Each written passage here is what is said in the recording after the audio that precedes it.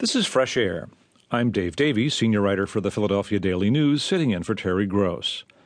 My guest, Kevin Costner, has been one of the most recognized faces in Hollywood for 20 years, emerging as a leading man from films like No Way Out, The Untouchables, and Bull Durham, then directing and starring in Dances with Wolves, which won 7 Academy Awards, including Best Picture and Best Director.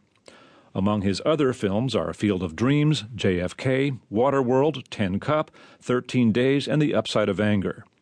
Costner's most recent film, Mr. Brooks, is now out on DVD.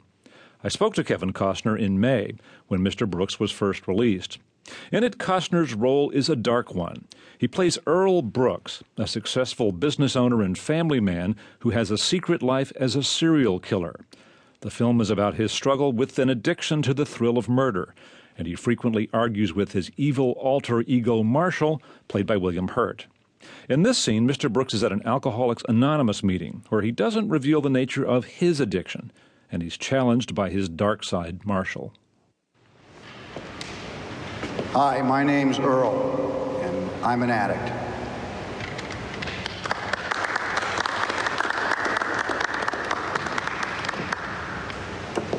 Anyone else?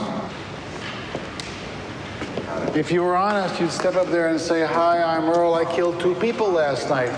I really got off on it, but I need your help to be cured." I'm different, Marshall. I won't argue that with you.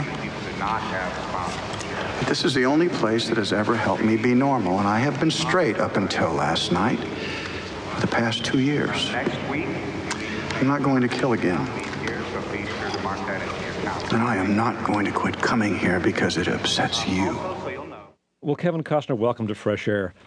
How did you figure out how to play a serial killer? And as you say, in this case, one who's a very empathetic character in parts of his life.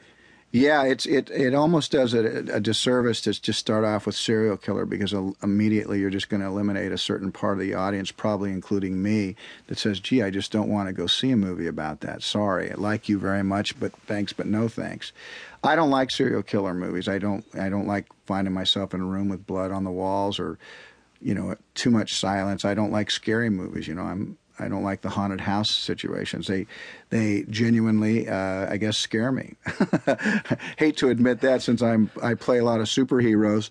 But in terms of how I played it, I obviously had all the research at the tip of my fingers. Unfortunately, that's the condition of our society, that we have these people all around us now, and there's probably not a channel, not an hour in the day that you can't find some channel devoted to